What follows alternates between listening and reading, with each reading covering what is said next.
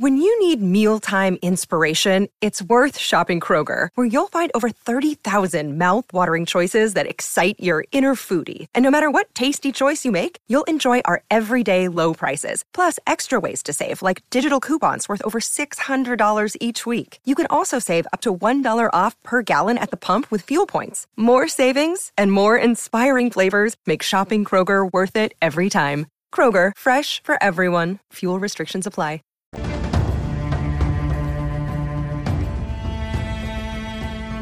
From the southernmost point of Dorne to the lands of always winter, and what is west of Westeros and the shadows in the east, this is Casterly Talk. I'm Ken Napzok, going to be joined shortly by Andres Ace Cabrera and that Alden Diaz as we take a look at Episode 6, The Princess and the Queen, Episode 6 of Season 1 of House of the Dragon, directed by Miguel Sapochnik, but the writer is Sarah Hess.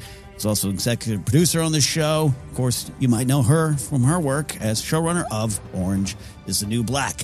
Quick summary of the episode we're going to be discussing about. 10 years have passed since we last hung out with the Happy House of Targaryen, and a lot has changed.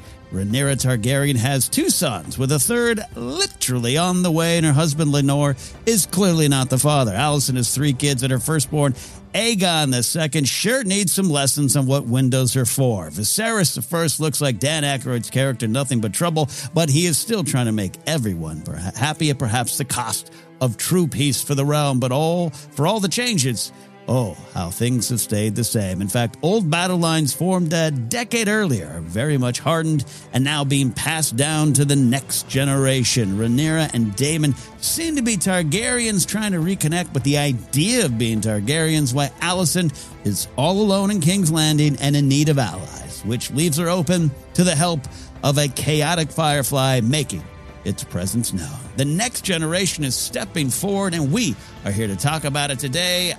Man, this is going to be a lot of fun. Hi, everybody. Gentlemen, get on in here. We have a pretty big episode. It's being described as a second pilot within season 1. So, Andres, we'll start with you. Overall thoughts on this episode before we dive on into the minutia. I mean, I think you nailed it as far as everything you were trying to get through. So much, almost too much in this episode. I feel like they are really moving. They put the gas all the way up to 100. They are flooring it right now to try and get to, I think, the end of the first part of the Dying of Dragons, which is in Fire and Blood. I'm pretty sure that's entirely what they're trying to adapt within the first season. It's insane. It's ridiculous. I feel like part of me feels like I wish they would slow down, but there's definitely a lot of great moments in this episode. And I feel like the main portion of the plot was set up really well. Yeah. I'll jump in for a quick second on that before we get in Alden here. Alden, I don't know. We'll see if we have a difference on this. I actually agree with Andres. Almost too much for me a little bit. The time jumps have worked really well so far, but this is the first time, and I'm familiar with the book, familiar with the plot. First time I was like, oh man, I really wish we would have slowed down and got a little bit more on Harwin and Rhaenyra's relationship. I think there was some room, but I do believe, and Alden, this is something you've said before, when they jump to the meat of the story, it's usually with good purpose. So I'm totally fine with it. I think my feet are on steady ground. I just, for the first time, felt, I wish we would have jumped 5 years, 2 years. I don't know. 10's a lot, but here we are. This is what they're trying to do, Alden. Yeah, I almost feel like I got a little bit of column A, a little column B. Personally, I think it does such a great job of making you like Harwin and Rhaenyra as a unit that you sort of long for more.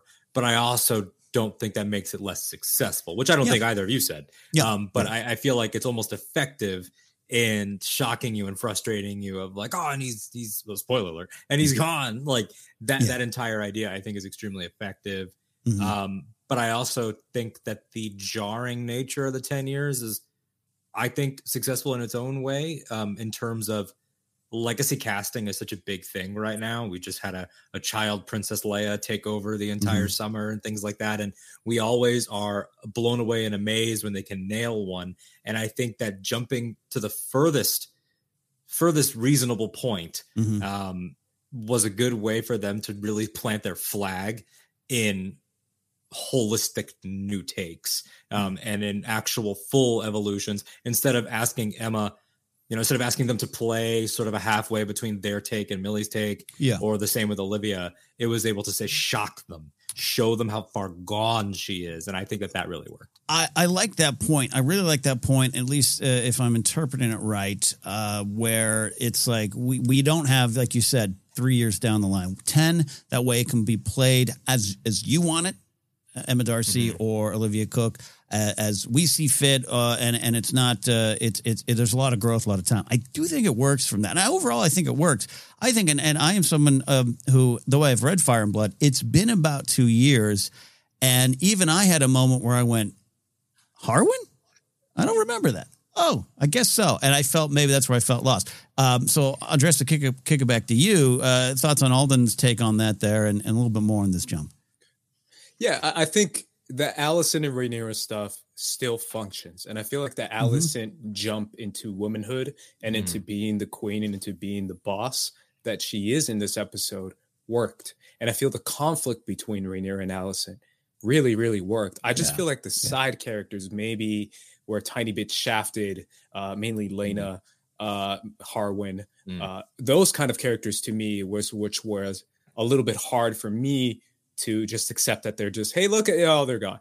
It just felt like very much like them trying to push past this portion of the book and try to get you to where the end of the first chapter ends in this portion of A Dance of Dragons. Yeah. It's very interesting to also pull back and kind of realize, and whether you're out there watching or listening to us here, by the way, thanks for joining us on YouTube or listening on the podcast side.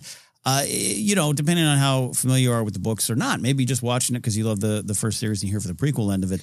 This episode was a good reminder that this story, no matter how many seasons they have planned, is going to spawn different generations of conflict, right? This is not just Viserys, Rhaenyra, and Alicent. A lot more names are either arriving or on the way to explode the story out, and this kind of was a good reminder for that. And in terms, I agree with you. You have this adult Laena character that had a lot of depth, gone, and I knew that was coming. But Harwin, I think, very good, very poignant, very powerful, gone. Again, knew that was coming once I kind of jogged my brain on that. But yeah, it's a reminder that I guess these side characters are there to serve the main characters, and that doesn't always, not that it doesn't work. Sometimes you just feel that loss. You feel that loss because you like these characters and the performance brings such great life to them. Yeah, and I feel like part of it too is like, oh, sorry, Alden. No, please. I feel like part of it too is the fact that Game of Thrones we're so used to having side characters kind of steal the show, right? Yeah. And I feel like that could have been Laena, especially Laena. I mean, I know a lot of people are standing Harwin because he's a strong, manly man. But to me, Laena, that's who I'm standing because she is the tamer and rider of Vhagar because she's awesome. So to me, I felt like learning more about her, and even if they gave her like an episode and a half, would have been great because I know she's not the main focus of the show, and I know she's not the main character, but I still felt like everything felt so quick and so rushed to the point that I almost undercut a little bit of what they were going for in the episode, at least to me with Laena and Daemon.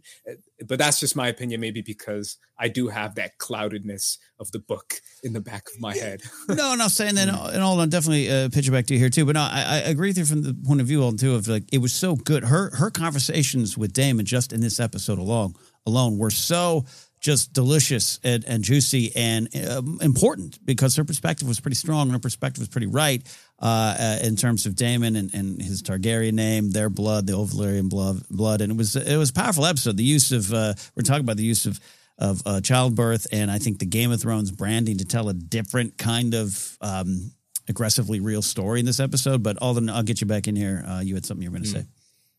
Yeah, I was just going to build off of sort of those Laena points for sure. I think it's almost like it is the second pilot that Sapochnik and Condal were talking about, but I almost wonder if maybe they could have had their cake and eaten it too by way of, and again, I don't want to get into what they could have done, but that first pilot is able to add a lot of presence for people that don't have a lot in it, like Rhaenys or even the old King Jaehaerys, by way of that prologue. And I almost wonder if this could have benefited from that, like in the years since, Laena tamed Vhagar by way of such and such, anything like that. I almost wonder if there was cold feet, and like I'm not going to be like release the deleted scenes with a hashtag that I dedicate my life to, but we know that there are a lot of them. The actors have been posting, like Emily Carey posted quite a few, and little sneak peeks at Allison deleted scenes. So you almost wonder if there's a mentality of like trying to keep it tighter than maybe not a shot at Game of Thrones season 8, but they weren't afraid of the extended lengths, or Stranger Things with its 2.5 hour season 4 finale. So I wonder if it's like let's try to ride that line.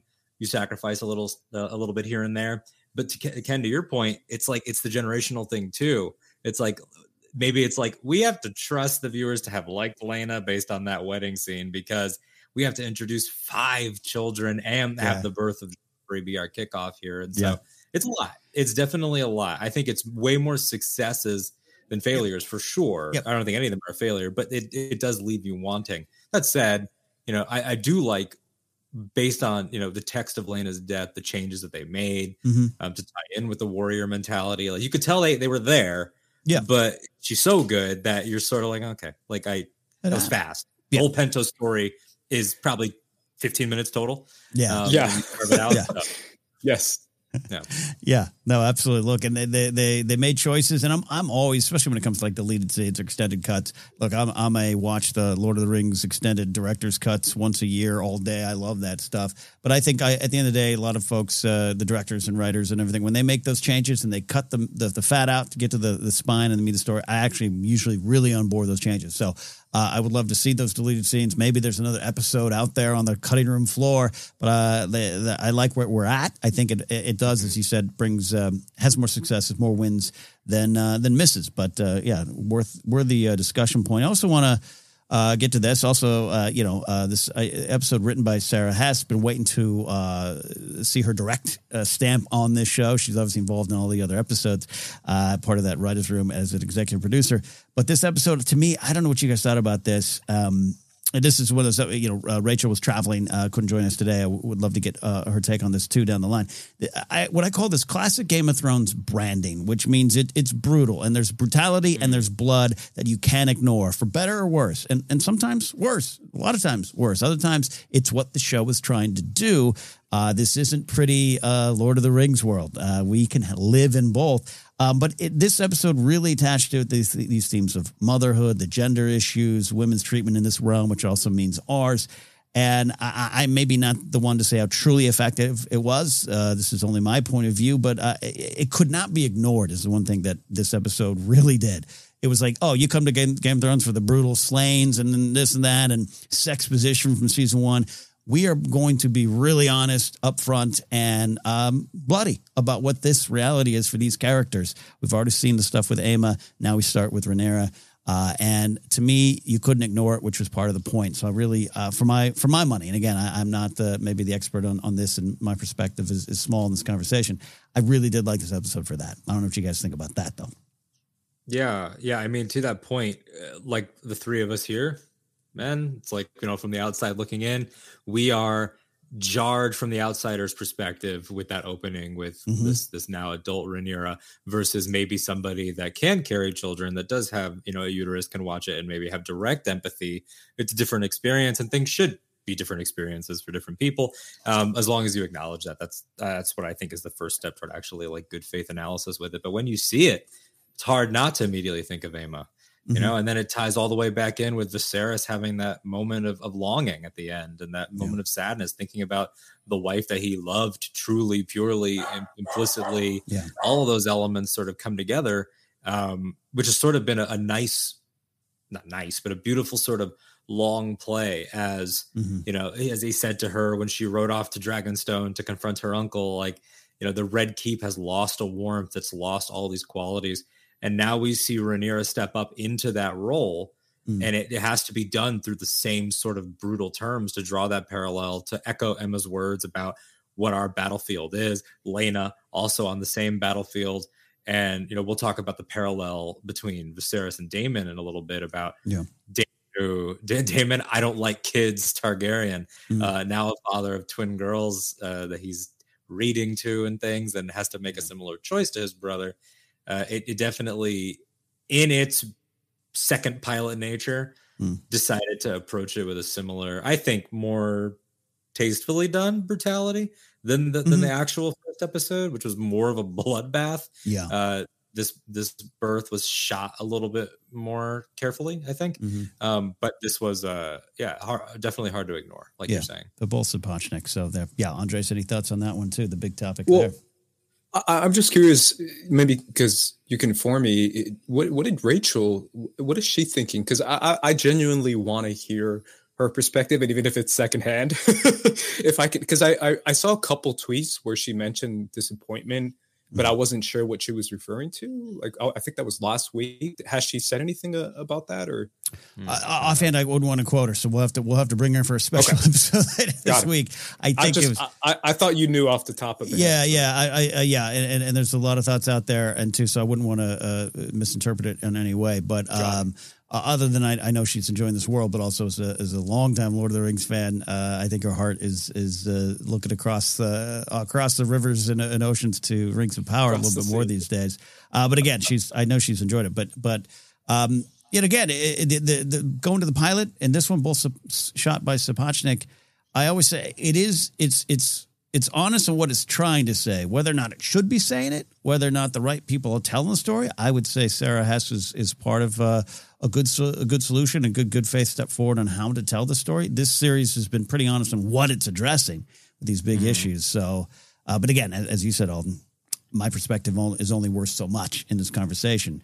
I just personally couldn't ignore it, and I even loved some of the Laenor as kind of the man smoking cigars in the waiting room type of vibe that he had. Like I kind of the clear, shocking, two sides of that story. It was not lost on me. What she went through. This guy trying to equate getting hit with a lance to childbirth, like trying to relate after hearing, after hearing from somebody else that it was a boy and showing up late to the birth and all that. Like it strikes a very clear imbalance between the two of them. And it's like the relationships have all inherited some of the clashing that has happened. And there's still the lingering effects of the 10 years prior. But then some people have straight up become their parents in a lot of ways, whether it's Rhaenyra and Aemma or Alicent and Otto, where Otto's speech to her about, you will have to cleave to Rhaenyra and everything. Yeah. She projects that directly onto Aegon the unclothed, who, shout out to Ty Tennant for getting in there with a debut performance and leaving it all out there and not being afraid to look like a goof. But she projects the same rage. This episode's all about perpetuating cycles. Yes, the next generation to play there. So, and a lot to get to, a lot to talk. So, but if any other overall thoughts there, Andres, on the episode? I mean, if we're on this trend and on this thread right now about female perspective, specifically within Westeros and within this world, I'm actually more invigorated maybe when it comes to the idea behind what we see in the books of George R.R. Martin when the female characters are breaking that trend and are breaking that, like characters like Visenya, like Laena, who rides Vhagar and who's the second female rider of Vhagar in the book.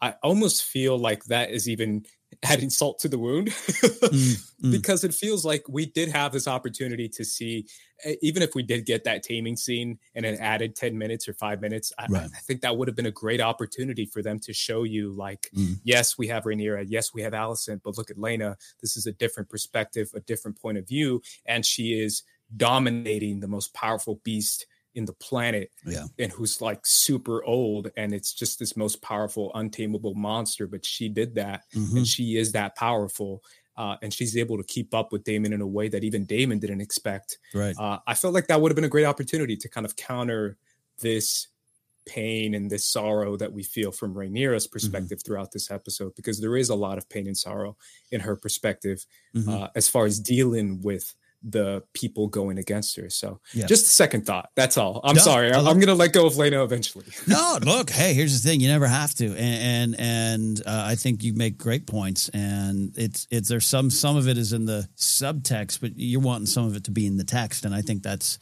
fair. And I think that's probably what a lot of people are experiencing. It was such a wonderful performance in this particular episode. And Elena's been here since episode 1, but in this particular episode, the aged up performer who is Swedish. I forgot to write her name down. I apologize. I think Nana Blondell. Nana, yeah, that's right. She was great. I mean, going toe to toe with Damon in a very quiet, intimate way with that kind of scene as their marriage falls apart. I really love that scene. So yeah, I'm with you on that there. And Vhagar was amazing. The design, the look, the feel. You felt the age. You felt the power. It worked for me. Yeah, they've done such a good job with that. And they talked about it going in. Like, this is not Drogon recolored to be Viserion and Rhaegal, which is not a shot. I mean, they were working with what they had. Yeah. But if you are going to do the now expensive, this is already a worldwide phenomenon, and we have the time, and we know we have to do this with, I think by the end, 17, 18 of these dragons. Then to really give them personality, because they're not Smaug.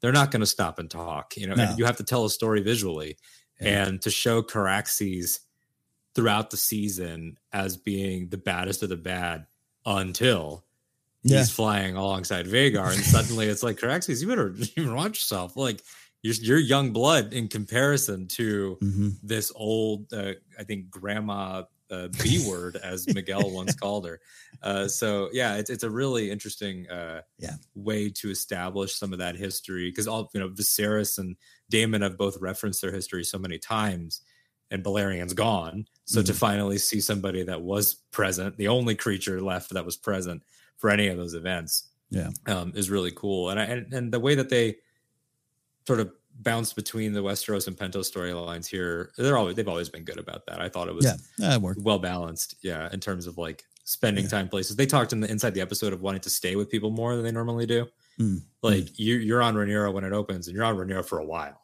Yeah, you walk all the way up those stairs. It's a slow through the Laenor conversation, the Alicent conversation, the Viserys conversation. We're stuck there for a while. Yeah, and just to go into some of the moments, and we can transition to that conversation here. Look at some of the big moments. I think for Emma Darcy to come on into this series and just have them just come out swinging with an amazing scene. That was like Cersei's walk of shame, which you had a lot of perhaps mixed feelings about Cersei, but a lot of it was understanding and respect, I think. Maybe, I don't know if that's just my perspective on Cersei. This was that type of effect for me. It was this walk of pain, walk of trauma, walk of duty, walk of I'm going to show you. It was all of those things. And it was an amazing beginning to Emma's run with this character. They're amazing. They really are. I'm blown away by them. I couldn't stop talking about them to friends off air. Like, they have transformed, and Olivia has too. They've taken what was laid out and established for them by the younger actresses. Emma has taken the youthful sort of snark and the twinkle in the eye and the charm and sort of that mischief, and has shown what a 10 years of disappointment would do to that same core. It's like a beaten down, hardened, like that's become a quieter resolve. It's not as like winking and like speaking up at the meetings in good faith. It's a jaded Rhaenyra, and somebody who's got a hardened confidence, but a hardened confidence for sure. Yeah, and it's one of the things we can discuss with this character throughout this episode, but Rhaenyra still this idea, and I do think Sarah has talked about it in the inside the episode thing of just, but like 10 years have passed. She's in this role. She's, doing what she kind of had not wanted to do, which, marriage we knew was coming. The kids are here now, but she still kind of wants to be what she was, still sneaking out the back door, still clearly had this relationship. And so this is that episode of, this is why I call it like, what is it? One of the themes is like, what is a Targaryen? Which just means like, what does she kind of want to do going forward? A big moment of change. That's why it kind of reworks as a pilot for me in a lot of ways. A lot to dive into. Let's start. We can just go all over the place. Andres, a big moment theme. Where do you want to go first? Because there's a lot of places to go, but I want to follow you into battle here. Why don't we go to the kids? I mean, obviously we meet Jacaerys and Lucerys, and then obviously we meet Joffrey at the very beginning of this episode. So we get to see who the kids are, how they are, calling Laenor father, even though it clearly is not their father, and then seeing how Harwin interacts with the kids as well, who he's like the big, fun, loving uncle, Harwin, who happens to be commander of the City Watch, who just hangs out with the princess every once in a while. And then obviously Aemond and Helena and Aegon, and the contrast between those kids Mm-hmm. and the dynamic and the relationship that those two kids have. One of my favorite moments in this episode was Viserys looking at the boys practicing in the yard and being like, look at those boys doing boy things. Look, it's great, isn't it? And, awesome. and Lionel's like, sure, I guess. Viserys is a riot sometimes. Like, Patty is so good at being unintentionally funny. It's awesome. Yeah, isn't this great, Sir Lionel? The kids are forming lifelong bonds. Oh, just like they should. Like, what are you seeing, man? What are you seeing? Yeah. So I think the setup of the children was really well done this episode. I really liked it, and I like how they showed you who the kids are, what the relationship is, and what the relationship is to dragons. I love that scene in the dragon pit with Jacaerys and Vermax, because I felt like that kind of shows you, like, after all this ends and after all this, hullabaloo about is it Laenor's kids, regardless, they can control dragons. Like, they're still Targaryen. What Rhaenyra says. Doesn't matter. Yeah, really. Exactly. So I feel like that was set up really well, especially with the two sets of brothers. So, yeah. Yeah, no, in beginning there, first of all, it was, I didn't expect myself to be this Nerd Chills Jazz. Is that a band? Seeing the dragon pit in all its glory, including the ramp walking up. I just pictured the Hound walking up with the sample for Cersei at the so was that season 7. So that was kind of fun there, but absolutely great scene, and just the relationship trying to control the dragon. Again, what is one of the questions kind of over this episode is what is a true Targaryen? What is true family? Their found family is always a big theme, and we jump even to the end with them showing up at Dragonstone and Rhaenyra and her family, her unit at that time as they kind of run from the storm, which we can talk about later. But anyways, the Vermax stuff, Alden, I don't know what you thought there, but I thought it was really effective. I loved that scene because when you combine that with, well, first of all, if you back it up the whole episode, there's that trend with it's Laena and is it Baela? I can't remember which twin is having the conversation. Which twin doesn't have a hashtag? Oh yeah, it's Rhaena, I think. Yeah, Rhaena. Baela's the one that he pays attention to because she does have a dragon. Yes, the very clear favoritism happening there. Yes, but this whole idea of everybody's sort of emphasizing, well, it doesn't always happen immediately, and there are other ways to bond, and sometimes it takes a long time. And I didn't get an egg, and I had to go find Vhagar. And there's like this trend of the kids all having to find their own way. But in that, particularly with the boys, they all have these character moments to sort of establish their roles as elder, younger, bastard, not bastard, chip on the shoulder or not. Aemon's, very clearly being set up. The one thing they can all agree on is to bully him. That ship is already developing that streak of being vengeful. Jacaerys is the one that's asking these questions as the oldest. He's the one that is more aware of the situation than little Lucerys, who's more in for play and is the younger brother. Aegon having sort of like obviously his now very memeable scene, but also just showing you that, first of all, that is the most cursed window in all of Westeros, as we will see some 200 years later with King Tommen. But there's also that idea that he, much like his mother before him, hasn't been brought into the great game yet. Yeah. Like he doesn't, he even says, he's like, well, I thought that Rhaenyra would be like, he's going along with his grandfather's ways and is going to get that youthful innocence beat out of him. Yeah. They all are sort of like, you're witnessing the transformation of cousins are cousins into factions are factions. Yeah. And it's happening very quickly. And obviously we'll talk about Harwin and Kristen kicking that into the next level. But it's a sad thing to watch almost, where the only child right now it's allowed to be a child is Helena, and she's got her own stuff going on. Maybe a dragon dreamer, right? That's what a lot of people are saying. Something going on there. We know a lot of comments about eyes. A lot of comments about eyes, and Aemon having to close one. For those not familiar with it, we'll just let that linger there. Andres, anything else about this here? This is a great way to start the episode, our deeper discussion, because this is a big theme. This is about the generations. This is about the cycle of, cycle of violence, but also the hardened lines being passed down. Yeah, and it really goes to show you that at the end of the day, this world of Westeros and House of the Dragon and Game of Thrones still comes down to like family drama. And I really like that because there is that still little notion of relating to that, where if you were ever growing up and your mom just didn't like this one lady and you hanged out with their kids, you're like, oh, that mom's a little chismosa. Like you can't hang out with her. Like, I feel like that's a very relatable thing that you can relate to, being a kid inside this world.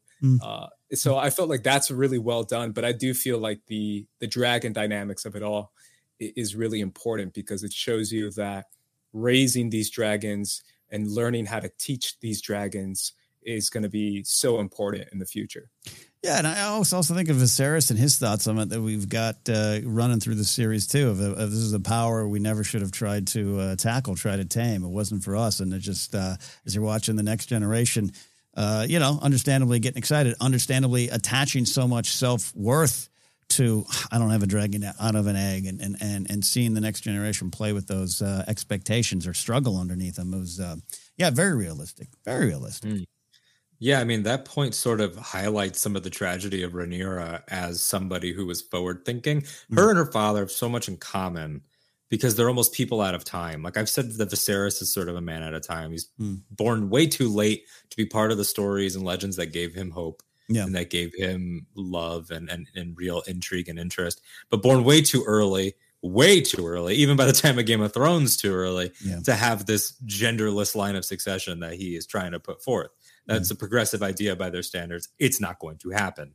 And Rhaenyra has a little bit of that too, where she's ahead of the curve in terms of their family specifically. And that's why she was chosen. Yes, to spite Daemon, as drunk Viserys would later admit, but her passing that test of when you think about her family, what do you think about? What do you see? When you see the dragons, what do you see? Like the fire, the power. Yeah. And she says that we're not gods. And even though she has that breakthrough, it's a breakthrough that only she'll ever have because it's only been a little over a decade since that point. I think if you add it all up, 14, 15 years since the pilot. Well, nobody else shares that. All these kids already have a God complex. They're already latching on. Your kids, her kids, doesn't matter. You might be the only one that's ever come to that epiphany until Jon Snow. It never happens again. Yeah. So it makes her more lonely I think. Yeah, both. Rhaenyra and Alicent, a lot of changes. This episode goes a long way to maybe make you upset at Alicent. I don't know if the episode does, but I know a lot of people are. And I'm still here to defend Alicent to some degree every episode. I don't know why yet. Maybe I'm analyzing it in my own soul. But there's something about this. This episode starts with a little bit of damn, Alicent, what are you doing? But she's left alone. Left alone, and sometimes maybe sees, I don't know, Viserys is once again kind of overlooking her. Can you not see the truth? All that kind of stuff in this, the theme of honor. Honor is big in this episode. Honor is kind of one of those themes that pops up a lot in Game of Thrones, House of Dragon content. But this episode is a lot about honor and how you view honor and how you can maybe weaponize honor, which I think Alicent does both. I think that's if there's any purpose to the window seal scene, it is Alicent kind of honor and decency are big. And here's what your kid, the future king, who you want to be king, is doing. A lot of stuff there. What do you guys think about Alicent so far in this episode, Andres? Yeah, I mean, I'm 100% with you as far as what she views as honorable. Like from her perspective, it's not just about I want my son to be king. It's the fact that Rhaenyra is so confident in her inheritance of the Iron Throne that she doesn't even think she needs to be having kids within the marriage. She's that brazen and brash and so unreliable and so dishonorable that she chooses to not even have kids with her own husband. She feels like it's a spit in the face to all of Westeros, to Westerosi tradition, to her family, to everything that is what's supposed to be standing for within the Targaryen name and within her own family name. So I feel like they did a really good job giving you her perspective as far as why she's so upset. It's not just that Rhaenyra is going to inherit the Iron Throne and I want it to be my son. It's that Rhaenyra is going to inherit the Iron Throne and she won't even have kids within her own husband and within her own marriage. And she feels like that's so irresponsible. And here I am basically being submitted and used my entire life for my body, and you can do whatever you want. and that's just not fair. So, yeah.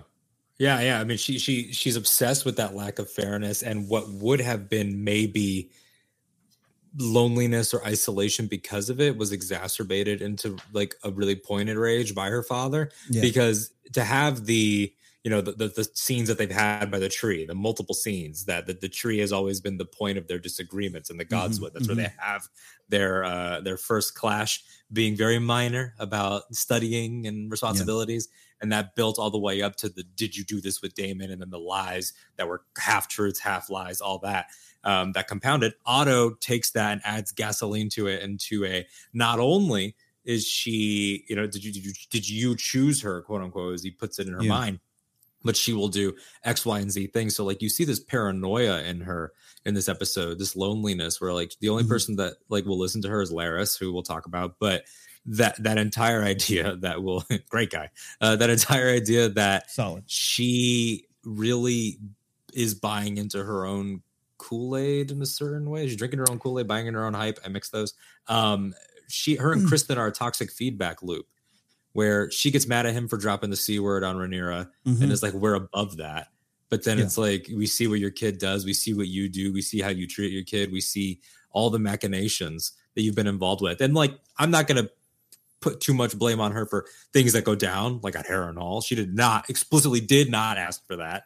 This is an unhinged person, but it has shown that she has no control. She's like a wounded animal and is going to lash out because she feels this dread that's been hanging over her for a decade is now closing in, because the ticking time bomb is her deteriorating husband, as Otto put in her mind, who now has one arm, is looking like death, is probably only alive because it looks like there was a maester change. I believe the younger maester has now ascended into the small council role. So maybe he's finally getting some other methods. But everything about her is, I don't want to lean into the political conversation, but Olivia Cooke did touch on that, of like using a certain archetype of woman here in America to build Alicent's characterization off of, one who doesn't really think about others because you're so obsessed with appearance. And the tragedy, to your point, Ace, about Rhaenyra, like from her point of view, it's you have no respect for familial customs or tradition or structure. But we know, we as the viewers know, that what Rhaenyra is doing is out of an arrangement with that husband, and that she, more than anyone in the realm, respects that husband as a gay man and is doing right by that husband as a gay man. And that they have, up until this episode where they have to have a little bit of an argument, they've had 10 years of an arrangement. But this is not the world that will let Rhaenyra be that good person. That it won't let her be the gay ally that she is. It won't let her be the mom that she is. So it's like Alicent is the world and Rhaenyra is change, and they won't mesh. I like that. I like that take. You're pitching something pretty deep there with Alicent that I'm liking there. I don't know what you think there, Andres, but just like, and Andres, I think wrote it too, is like, you see Alicent's point of view all through. And going back, you're so right, Alden, to go back to the first scene under the tree and the difference between the two. There's a little bit of, the sibling that watches the brother or sister get away with everything and no one cares about your story. That prodigal son's brother type of biblical story. I see a lot of that in Alicent, and I think I understand her perspective, whether or not she's in the right or in the wrong right now. We're looking at how that's going to play out.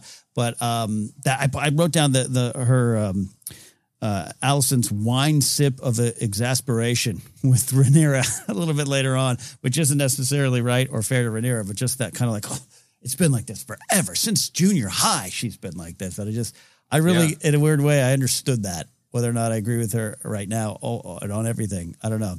Andres, I'll pitch it back to you on the Team Green here. Yeah, I mean, it really is about keeping up that tradition and keeping within customs and the way that she felt like she needed to do what she needed to do. And that's not reciprocated with Rhaenyra, where she is not doing her duties by making heirs within her own arranged marriage, which is with Laenor. And that should be something that she's doing. And it's almost, they paint it really well because they make it seem like that's what broke the straw on the camel's back when it comes to Alicent, not necessarily her dad's speech about, cling to Rhaenyra or prepare Aegon for war. It's more about like, okay, I'm thinking about it. I'm leaning towards what my dad said, but let me see at least if she's trying to make, heirs. And then when she sees that it looks nothing like Laenor, and she probably learns from Kristen Cole that Laenor is not even interested in women, that is what breaks the straw on the camel's back for Alicent, as far as just really going against Rhaenyra and trying to push her son for heir, because in her mind, it's the true heir. It's not a fake bastard heir. So I think they did a really good job setting that up, but also making her seem a little bit bitter. I think that's the word, bitter and just resentful towards Rhaenyra. Right. Well, and to your point, like in terms of this stuff with the heirs and like trying to make sure that everything runs, she has like a savior complex almost. And it started with just the inhabitants of the Red Keep. And then, well, it started with King Viserys, to be truthful. Like Otto sending her to comfort this grieving friend of his, the king. It was, okay, your responsibility as my kid now is to go do what I say and comfort him. And then it was, now your responsibility is to mother his children. Now your responsibility is to him and House Hightower. And it just kept going and going and going until he basically told her the responsibility of all of Westeros not descending into murderous chaos is on you. And that has made her, like, you can see it in her interactions with Viserys. She doesn't think that Viserys takes this seriously anymore. She doesn't think that anyone around her takes anything seriously. And it has driven her to the point where she will look an actual solution and in the eye and just be like, no, because it doesn't align with this savior version of herself that she's built up in her mind, whether that was herself or with Otto. It's sort of like sometimes you're like, oh, well, they had problematic views, but they were a teenager. And it's like, yeah, well, that teenager is going to be 18 soon, and then they can affect the rest of the world. So it's like Emily Carey's Alicent was that teenager. Olivia Cook's Alicent can vote. And that has become a very dangerous sort of thing. She there's a meme right now that's like, I want problems. And it's like, here's a solution. And then it burns the solution and goes, no, I want problems. Yeah, like, that's the thing. And I'm gonna get your thoughts, Andres, on that Rhaenyra moment at the end. I believed Rhaenyra in that moment, meaning probably not what she wanted to do, but felt that maybe it was right to do. Something about Rhaenyra maybe stepping forward, maturing into the role that she is going to have or feels she has. That can be part of the conversation. But yeah, to the Alicent point, and I still really, I think I don't know. I don't want to say I'm rooting. I'm not rooting for either of them. I'm just rooting for the story to play out as it is, but Alicent's a little radicalized in this episode, and I think that's the point, right? She's a little bit of make Westeros great again, and you're not cleaning up your own house, and then your house is going a little crazy, and now you got the firefly flying around, buzzing around your flower that's not even supposed to survive in this world, which was Larys' speech to the younger Alicent. So I think I think I'm connecting with what you're saying, Alden. I think a little bit about that and why she would be so upset, but it's not necessarily. I don't know if she pulled back a little bit, took Rhaenyra on her word there. I thought Rhaenyra, like the plea was real to me of, we used to be friends. And Olivia Cook plays it as. Right. And she peels back to that moment too. Yeah. It's like 3 different levels before she's like, and friendship, girl. It was all of this, but before it was any of those things, the root, like daughter of the hand, daughter of the king, like we were. Yeah. We were inseparable, and they did not cause the rifts, but now that they are adults, the rifts are on them. It comes to that point where like you have to break generational trauma cycles. And Viserys, you can tell, like just wants to die knowing that they are going to be happy. Like, he's like, this is a wondrous proposal. Please, God, let's put it through. But no, he was great this episode. He's awesome. I loved his moments. Credit to him. Like he's played an age range that is, that has seen a lot of like accelerated aging because of sickness. And he's got it. Like Patty is good. He's really good. Love that. I love that scene too, where he says that he's like, what? That's what I'm talking about. This sounds awesome. And he's like, isn't it great? I thought that was great. Yeah, no, great stuff there. Andres, I don't want to leave you out of any other big final Alicent moments. We just basically said she's wearing a green hat that says "Make Westeros Great Again." Any more Alicent thoughts? Yeah, no, I think you guys nailed it. I feel like the Helena marriage proposal is also something that, she is so against because of that as well. And I feel like that was an opportunity for her to. Another day is here, and you're ready for it. What to wear? Check. Breakfast, lunch, and dinner? Check. Planning for what's next and how to save for it? That's where Bank of America can help. For your financial to-dos, Bank of America has experts ready to help get you closer to your goals. Get started at one of our local financial centers or 24/7 in our mobile banking app. Find a location near you at bankofamerica.com/talktous. What would you like the power to do? Mobile banking requires downloading the app and is only available for select devices. Message and data rates may apply. Bank of America NA, member FDIC. Try and reach out and maybe have this opportunity to come back to Rhaenyra in a more positive light, but she just would not accept that whatsoever. And I feel like it's also a moment too to show you that Alicent is now kind of in charge of King's Landing and kind of in charge of Westeros. Like, it really does feel like Viserys's word isn't worth too much. In that moment, Viserys could have accepted that proposal on his own, 100% stamp of approval of the king, like, Robert Baratheon would have probably done. But instead, he looked to his wife and he's like, is that okay? Like, is that okay? And she kind of said no, essentially. And she said, over my dead body, when she was walking up the stairs. It kind of goes to show you, like, damn, Alicent has that much sway into what the king thinks now. This is completely different from where we left off 10 years ago. So I think they did a really good job with that. Yeah, absolutely. Other big themes, anything you want to lead us down, Alden? Yeah, I have a theme. I hate Kristen Cole. Is that a theme? No, I call that's just an opinion. Sir Petty and no. This guy, oh boy. And Fabian I've been saying that since before last week. Yeah, I was like, no. he was fine up until until the King's Hunt was the last time he was passable. Everything after that has, and of course I'm joking. I acknowledge for everyone listening and watching, that is not a theme. We will talk about something real. It's not just going to be rage. Fabian Frankel, amazing. The writing, fantastic. No, it's great. He is getting the reaction he's supposed to get. This is, and it's become very popular on the internet to call him this, and I agree. He's Sir Incel. This is entitlement.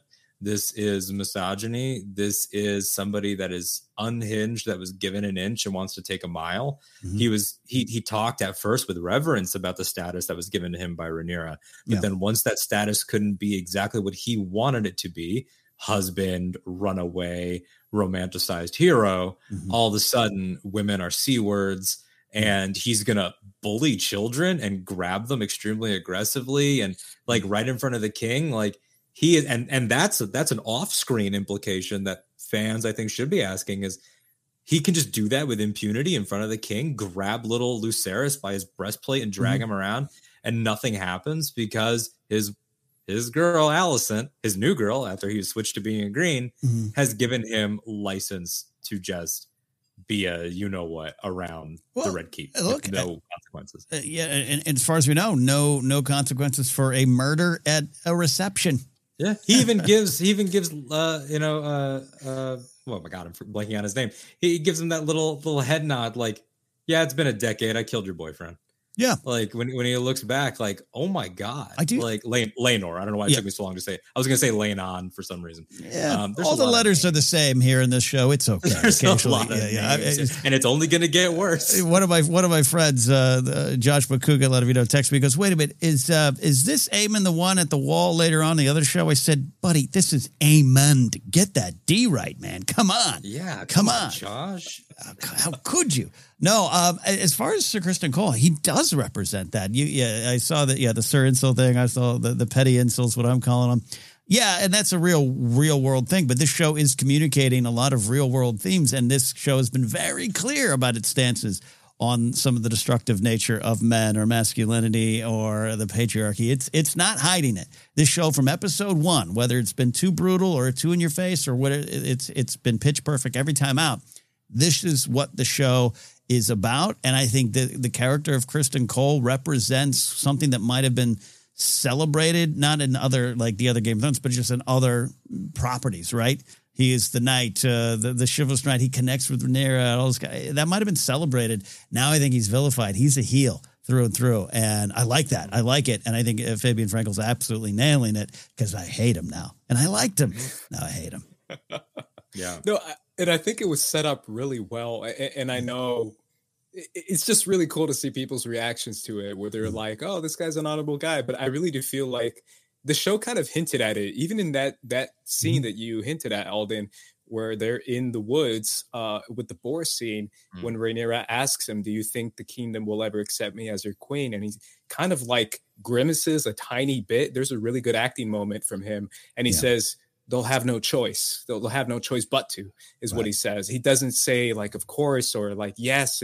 He literally says, I guess they'll have no choice. Like, even I won't have a choice to accept you as the queen. And that's a little hint that the writers gave you to who the character actually is underneath the armor. And it goes to show you that the scene that he has in the boat talking about his honor and his name and all that he has to his name really shows you how truly selfish he is, that he really does feel like he's above all of Westeros and the entire crown of Westeros. So I do feel like Kristen Cole is just like a perfect heel. Like, But it also tells you about abuses of power, right? If you're talking to somebody who's gonna have power one day, Rhaenyra, and she's asking you questions about whether or not said role will be accepted, and if your answer is they'll have no choice, then maybe you shouldn't be trusted with power, man.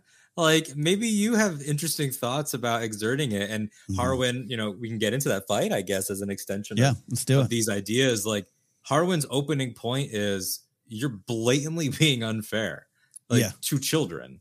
You don't apply that. He's like, I'm not questioning your method. I just wonder why you don't apply it to all your pupils. And of course, Harwin is projecting, and Harwin, while 100% right, and yes, I cheered for him like I was watching WrestleMania, and I wanted to see Kristen's face go the way of Joffrey's face. It was still like, miscalculation, my friend, miscalculation. He beat you. He got you in the mind game, which is why he's smiling, laying there. It was a calculated move to happen in public. A true heel, man. A heel, sneaks and escapes with a victory, even though he's defeated. Right? That's when we love to boo them.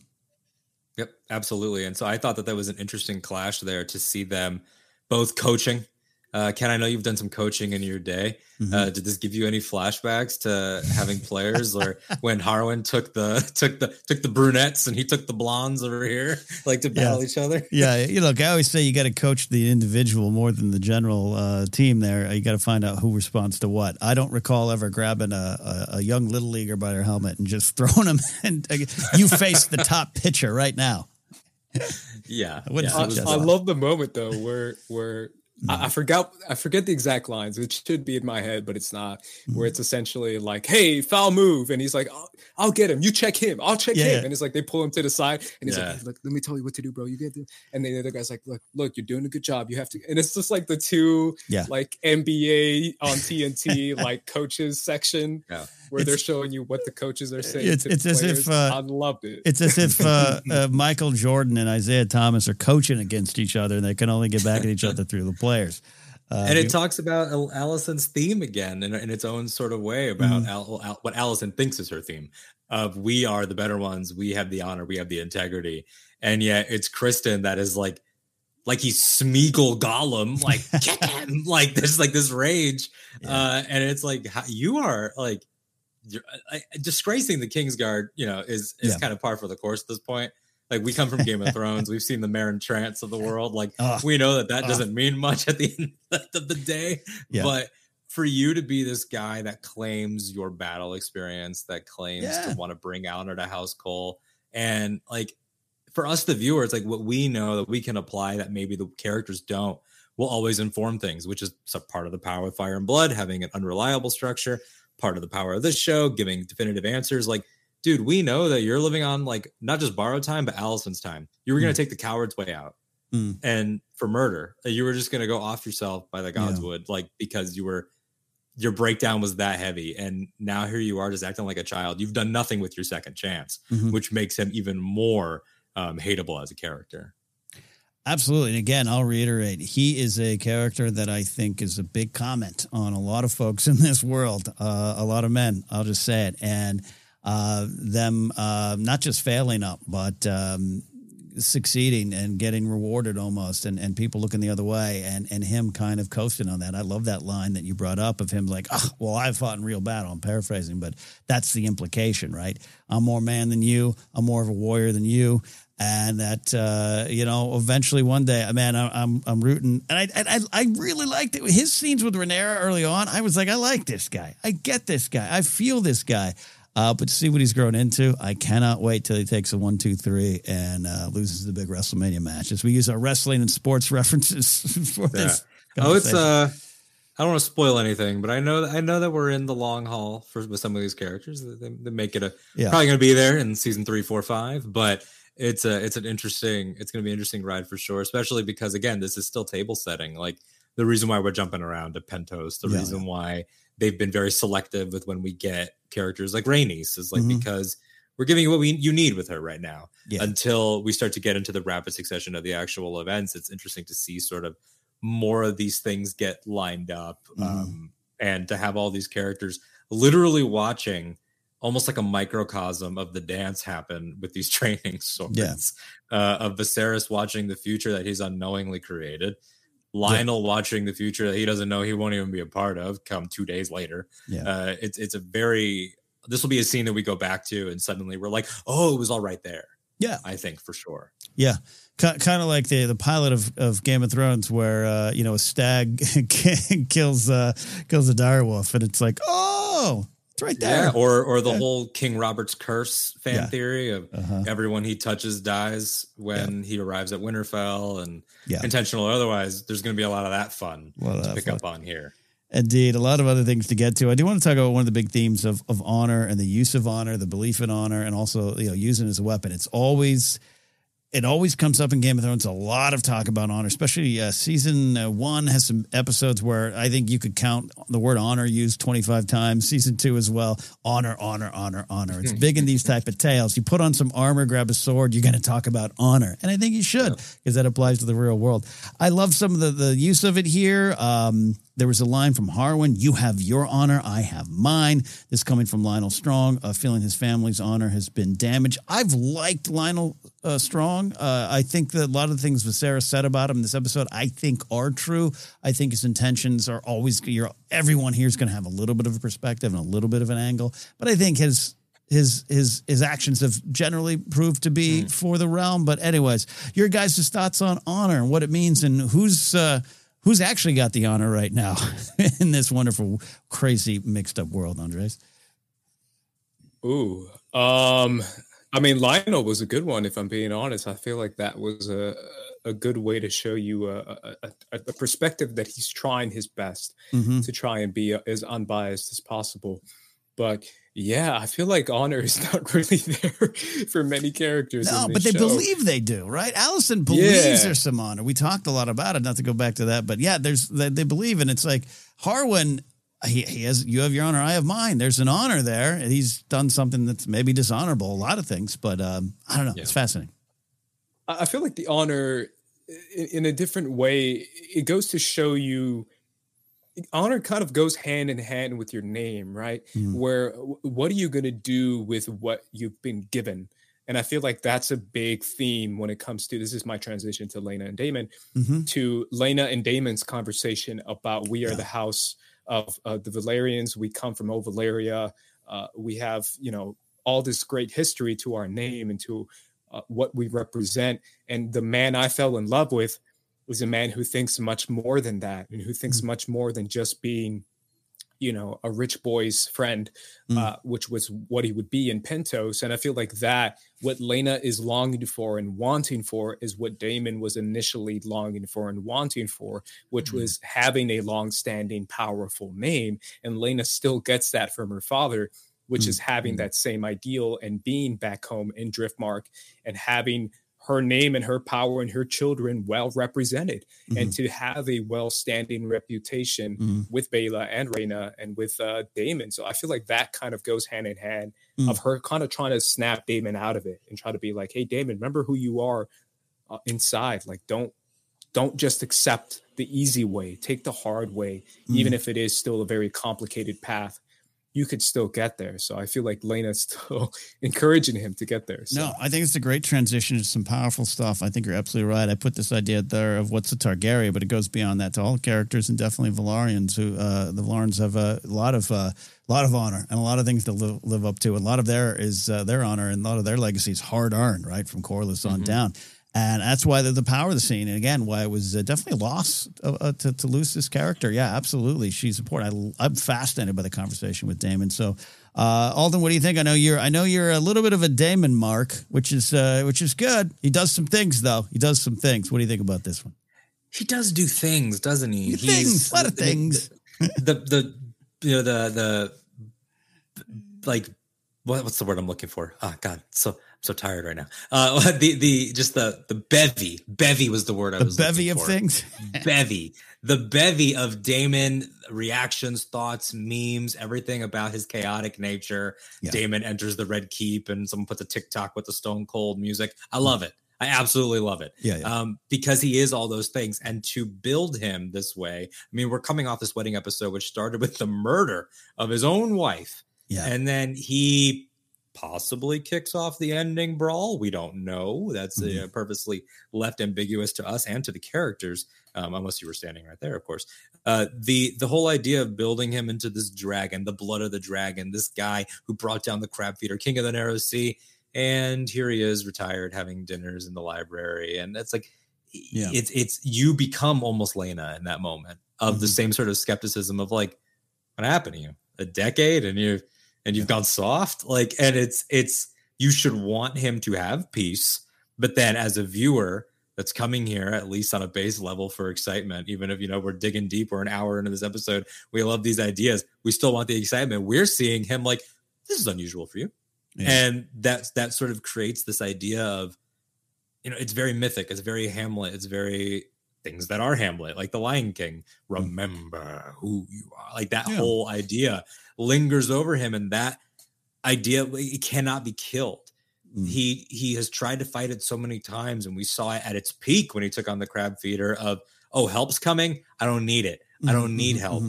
That guy's in there, and he's been tempered by fatherhood, and we see sort of how he makes the decisions. This beautiful parallel I alluded to with him in Viserys, where we don't see him say the words, don't cut her, don't do the cesarean section, but it doesn't happen. So the implication being that he, despite being the worst brother, makes the better choice almost in that regard, does give her the autonomy to walk away. I don't think, based on Matt Smith's performance, that he knew what she would do. Probably thought she was going to literally take a walk and maybe go to her room and pass away, which I think she does in the actual text. She just dies in her birthing bed. And then she does what she does with Vhagar. But he's a guy that has sort of taken his foot off the gas and is sort of letting life happen to him instead of being the thing that happens to everybody else. And that's all about to change once he gets back into the fold. But it was an interesting thing to see. And to tie it all the way in with the theme about honor, like what has Game of Thrones always been telling us? Honor is a sliding scale. I mean, that's the clash between Jaime and Ned. It's in the eye of the beholder. Like, I saved you people from a mad villain that you all knew was mad. You called him that, and I saved you, and you called me dishonorable. And you look at this, it's like, was it what Harwin, like, you assaulted a Kingsguard, dishonorable, sure, on paper, but honorable with context. Oh, you're having kids out of wedlock, dishonorable on paper, but honorable with context when you know she's protecting a gay man.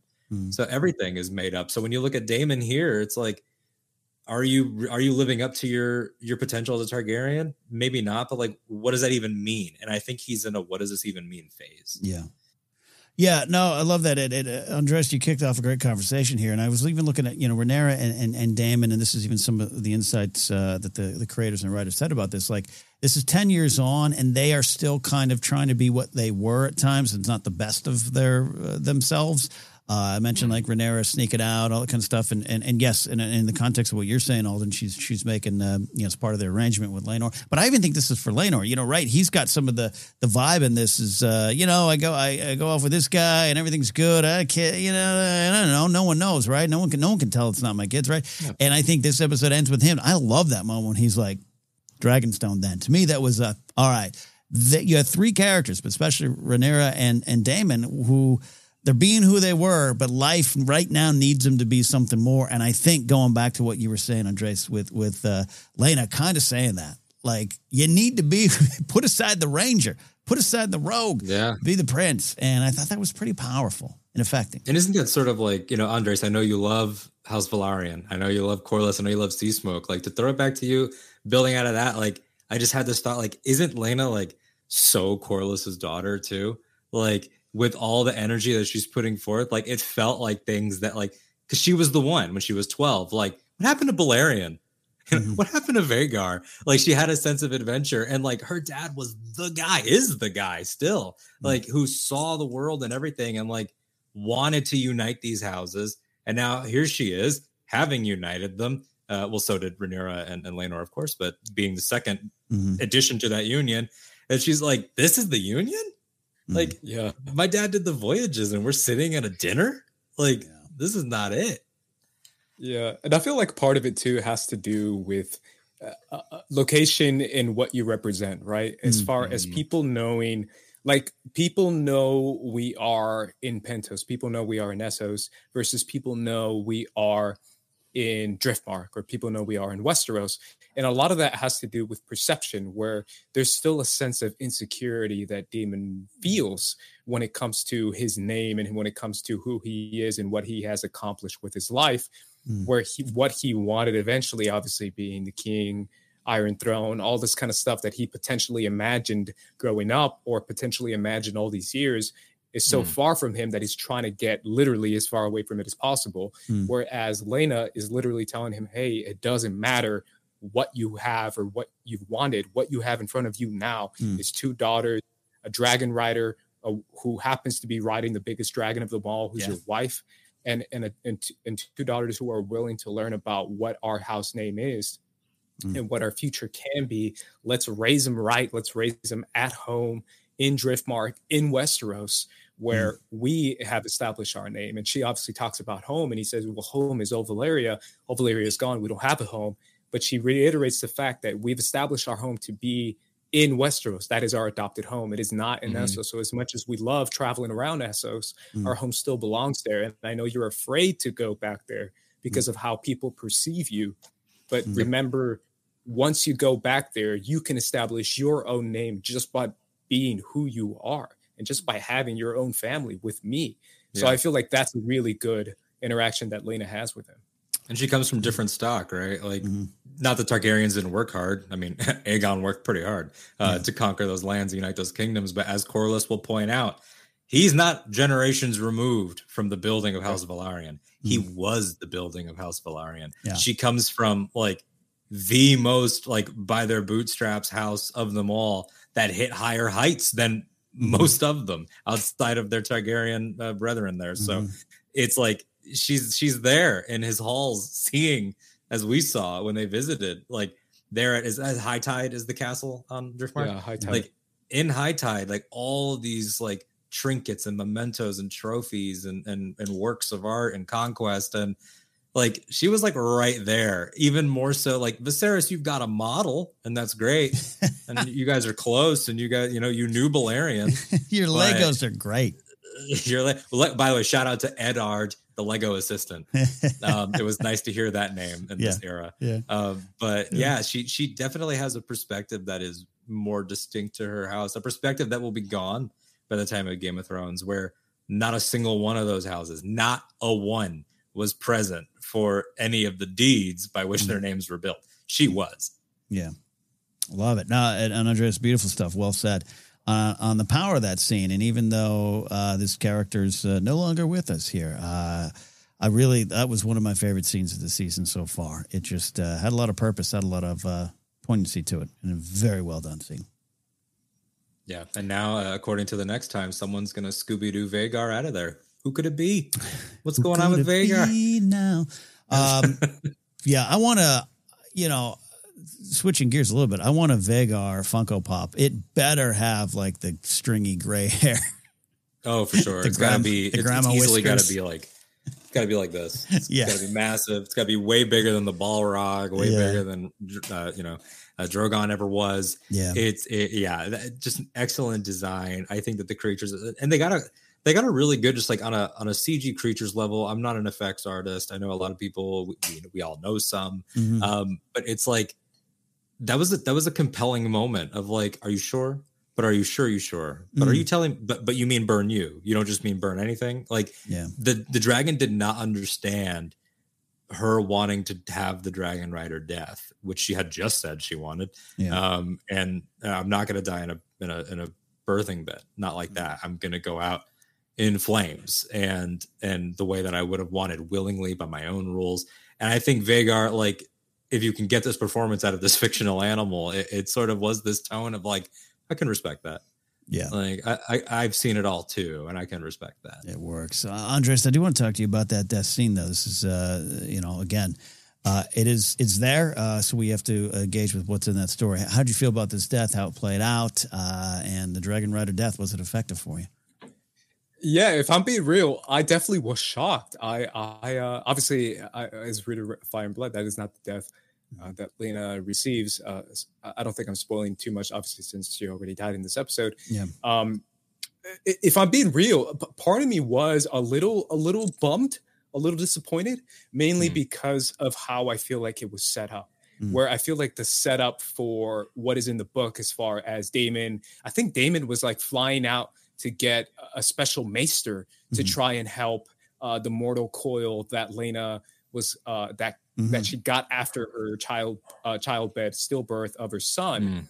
And in this scene, it felt like it just felt like they were just kind of rushing it a little too quickly for me, trying to rush her death. I mean, but I understood it. But the idea in the book of her trying to reach out to Vhagar for one last ride just seemed to be a little bit more poetic to me versus in the show, her kind of running off on her own while Daemon was still there.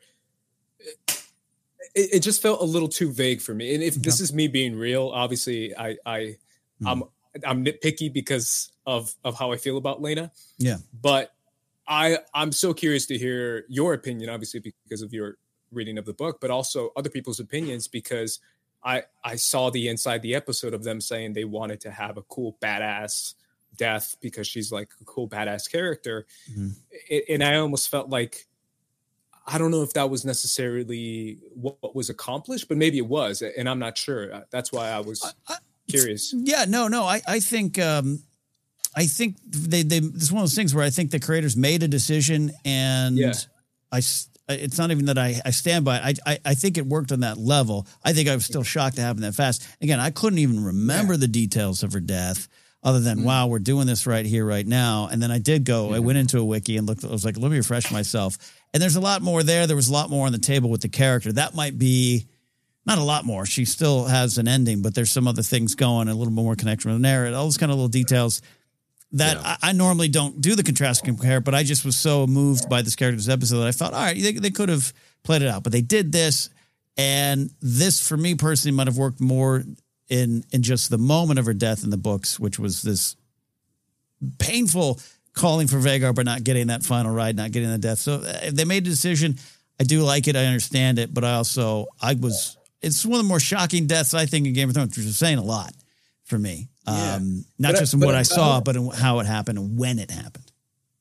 But I almost feel like part of it, the reason why maybe I was a little bit colder on it, is mainly because of Daemon, where I felt like Daemon's reaction during the childbirth scene and Daemon's feelings and Daemon's face on it, and obviously the focus on Matt Smith's character, still felt a little too cold for me versus the idea of Daemon being so in love with Lena in the book that it softens him. It really does in the book, and it gives a different side of Daemon. And I felt like it could have been a cool opportunity to see that. And we see a little bit of it. I mean, to be fair to the show, they do give us a little bit, but the idea of Daemon having just kind of this blank face as she's like screaming in her childbirth, and then her kind of running off on her own. And I was like, where's Daemon? Like, wouldn't he be like right there with her? And versus in the books of him trying his damnedest, literally flying to get a maester back to Dragonstone and give her some sort of fighting chance to live, because he's so in love with Lena, versus him just being like, oh, where's Lena? Oh, she's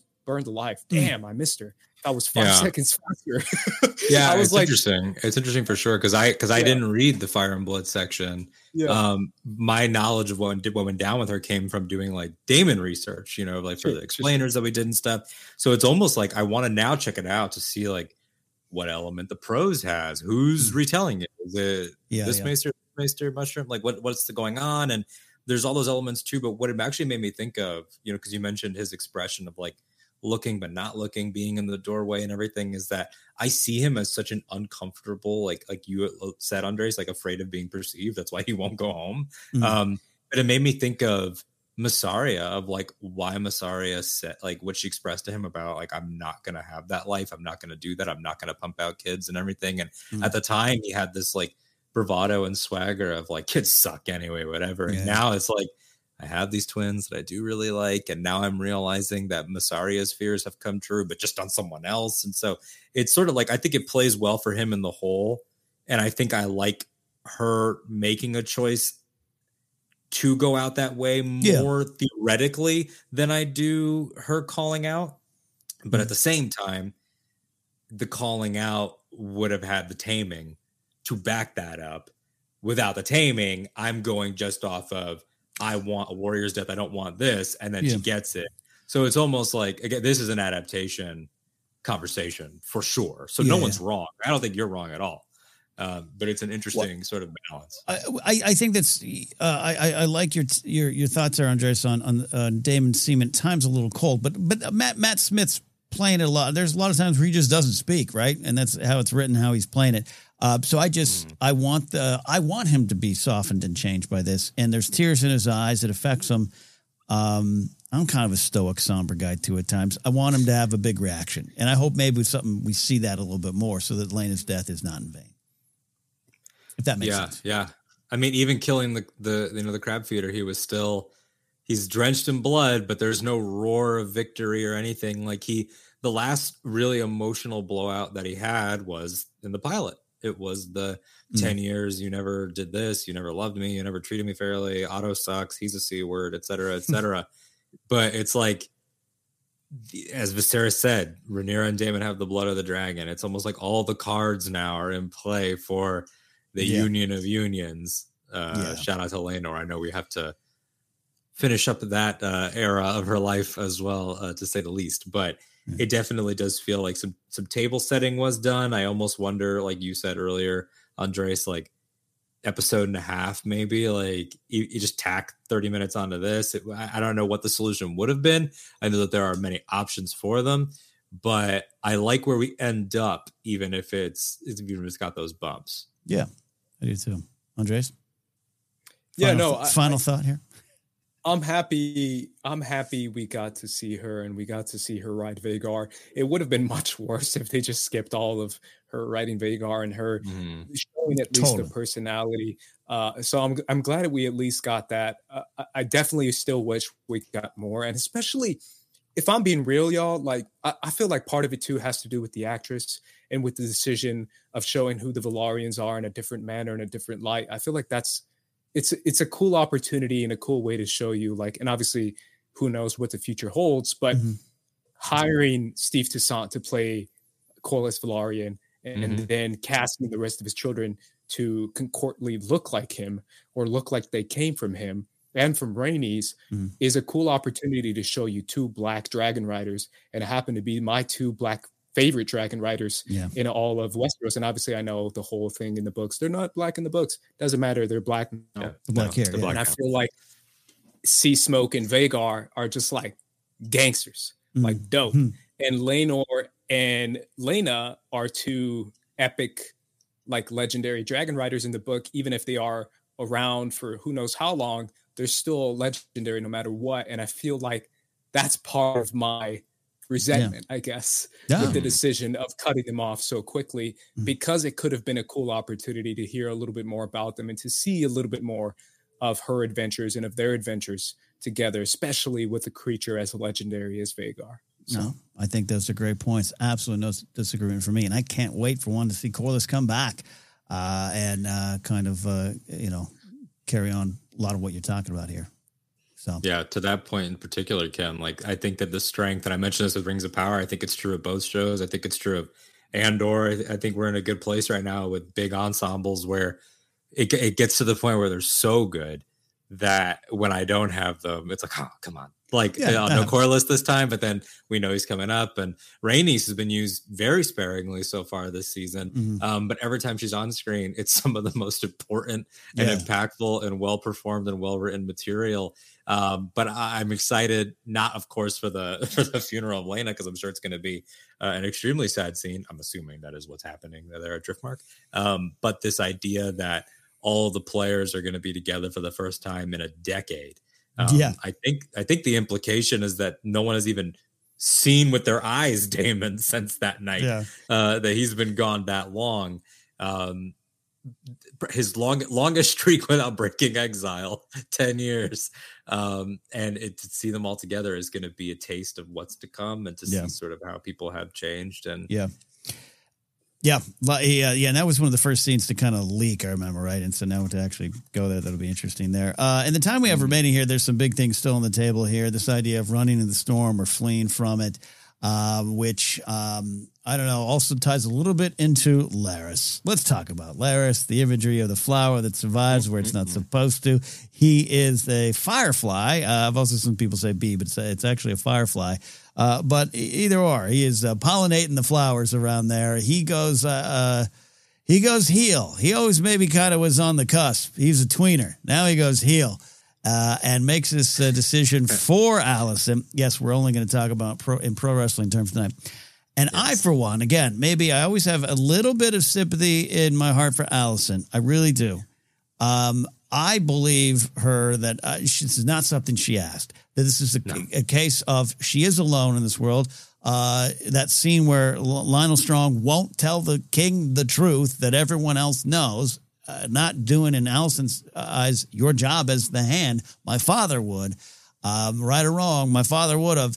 I really love that, and it leads to the perhaps biggest old school Game of Thrones power play yet, unless I'm missing something. So far, that's one of the biggest power plays. Larys sneaking in there. Outside of the Daemon's gold cloak purge, but those were, not to say that flea bottom people don't matter, but out of our direct political players, I mean, this was the moment. Like in funny terms, I was talking to a guy I'm in a group chat with earlier. That's the House of the Dragon chat, and I was like, she literally said, "I miss my pops," and he heard, "Kill my pops." Like that is not like the leap that he makes is so massive and so unhinged that he has not, like, he hasn't outwardly reached the depths of like a Ramsay Bolton that we'll see in Game of Thrones events, but the same level of complete break with reality is now present, except he's quiet, except he can't fight. He's sort of Ramsay Bolton meets Baelish, which is a creepier version. He's not a Joffrey. He knows what he's doing, unlike Joffrey. He can't fight, unlike Ramsay. So he's used, as we saw in the King's Hunt, the knowledge of the ladies, the knowledge of the lords, the courts, the dinners, as we see here. Like him showing up for what seems like a regular dinner.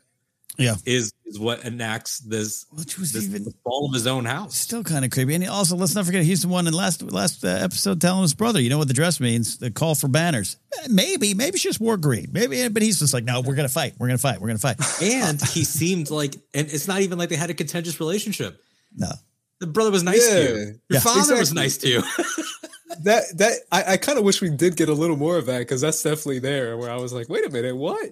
Yeah. But I love the scene where we're having this speech monologue over talking about children, and it's going over all these images of storylines we've just seen. And in my head, obviously, because I'm a weirdo, I'm thinking, like, who's saying this? Right? Like, what kind of speech is this, and who are you talking to? And it's just Larys, where he's looking at, I think he's looking at a flower, and he looks over to Alicent, and he's like, at least that's what I think. And he just kind of breaks the speech with like children, right? And he kind of breaks it that way, where it feels like, man, this guy really is a different kind of insane, and it really shows in that scene. Well, and I love Harrenhal being the scene of the crime. Yes. Because Harrenhal is the ultimate shit happens castle. Yes. Like it's the ultimate like fire king. I don't know, bro. Like they died. Like what? He even writes it off to the curse. I think when he's talking to her, that's right? True, yeah. Before he because at first it's kind of like kids. Anyway, next week chicken or duck, and then the conversation sort of unfolds, and he's like, it's cursed and everything. But he did ask me to do it. And it's like no. Yeah, no, I did. I love seeing Harrenhal. Absolutely. Scary scene. But I was going to ask you, Andres, you are a card carry member of Team Baelish. It's easy to make the comparisons because of this speech. This made me think of the Chaos is a Ladder speech. But I don't know. I think it's it's its own category. So I've seen it online. Oh, Larys is not Baelish. Alden, you brought up a great point. He's kind of a Ramsay and Baelish. Where do you put Larys on that Baelish chart, Andres? I consider you the Baelish expert here. Pretty high. I definitely feel like he's a solid 8 out of 10 right now. He's got the speech down. Yeah. Yeah. And I feel like part of it too is like, I love the idea of whisper assassins or a whisper army. I think that's cool, where it's more like I'm now sending who would be informants to not be informants at all, but instead to be my own personal assassins. And they're each probably I would deduct 2 points off for giving him the Firefly pit. It's like, who did it? He did it. Oh, well, it's like the whole point. The whole point, Larys, was that they can't confess and they can't explain your plan. But I got to put that logo on there. That is so Riddler too. Yeah, right? it's a DC villain. Yeah, I left a trophy. I left a Riddler trophy. Who could it be?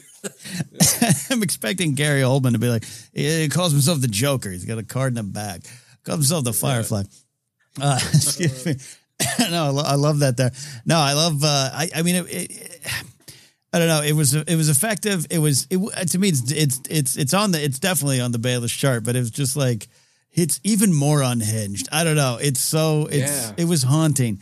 Baelish is scary. Baelish at times is frightening. Maybe he's haunting with some of the things he's done. He's definitely not a clean whistle, but this one was haunting because I just felt it in Allison's eyes. Like, wait, you did no. I just said I miss Daddy, and I wish Daddy was around because Daddy would help. What did you do? Like, and that's the thing is like it shows like much like, and again, the Cersei Allison parallel is easy to make, and it's been set up even by the performers and everything through audition reasons. Yeah. There are a lot of bad faith ways to go about that, I think. Yeah. But one similarity that they absolutely do have is that their villain origin stories are about a lack of control and thinking that this guy was going to be X, just like Cersei thought her child was going to be X.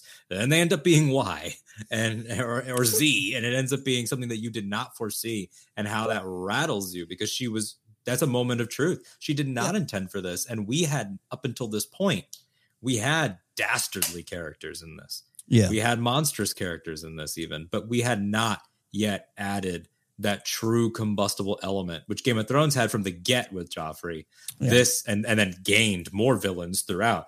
You know, your Ramsays, your Crasters, all of the worst of the worst people. Yeah. House of the Dragon had yet to get that person. Crabfeeder didn't really talk. He was an X Factor from a different land. Yeah. Now we have somebody in the home who is the worst. And that has changed the game. Well, you made me think of another parallel here to Cersei, and just for those who maybe haven't followed along, Olivia Cook said, I auditioned with some of Cersei's lines, and it's easy to make those comparisons. But what I do like about that, though, is we've talked about it here, is Cersei is what I would call a villain, but it's easy to just keep her in that category, not understand a lot of her story, her perspective, a lot of the damage, a lot of things done to her, and I think that's what's been playing out for me with Allison. But this was one of those moments. It's not unlike some of the High Sparrow stuff, where Cersei goes to, restore the power of the Faith Militant there, and that goes awry. And that was something done post her father's passing. And even in Feast for Crows, it's played a little bit more. There's a little bit more of like, she tried to be like her dad, and it ain't. And I don't even know if that's fair to Cersei. But that ending had that feel, too, of except for this time, Allison didn't go to Larys and say, hey, I got an idea. She just had a conversation over dinner and is now has to deal with some of those, some of the results. There's going to be a big fallout, but also chaos is a ladder, and you just went up a rung, Allison, because Daddy can come home. It's true. And the foundation of now the makeup of court different. The foundation of the great houses different because of, you know, the death of the Strongs, and like Lara Strong is now the top dog of House Strong, and that's changed the makeup of his home. But this entire idea of like what you're saying, kind of we lose the power structure that we're used to, so then we cling around. And she's reaching and reaching. As for Cersei at that moment, it was the faith militant. Like, this could be my play. This could be the new thing that I have to replace my father, to fill sort of that role of my backing. And this guy knew. This guy was there from the dismissal of Otto and from those days. And he was there in the Godswood, and he was very, very, very early.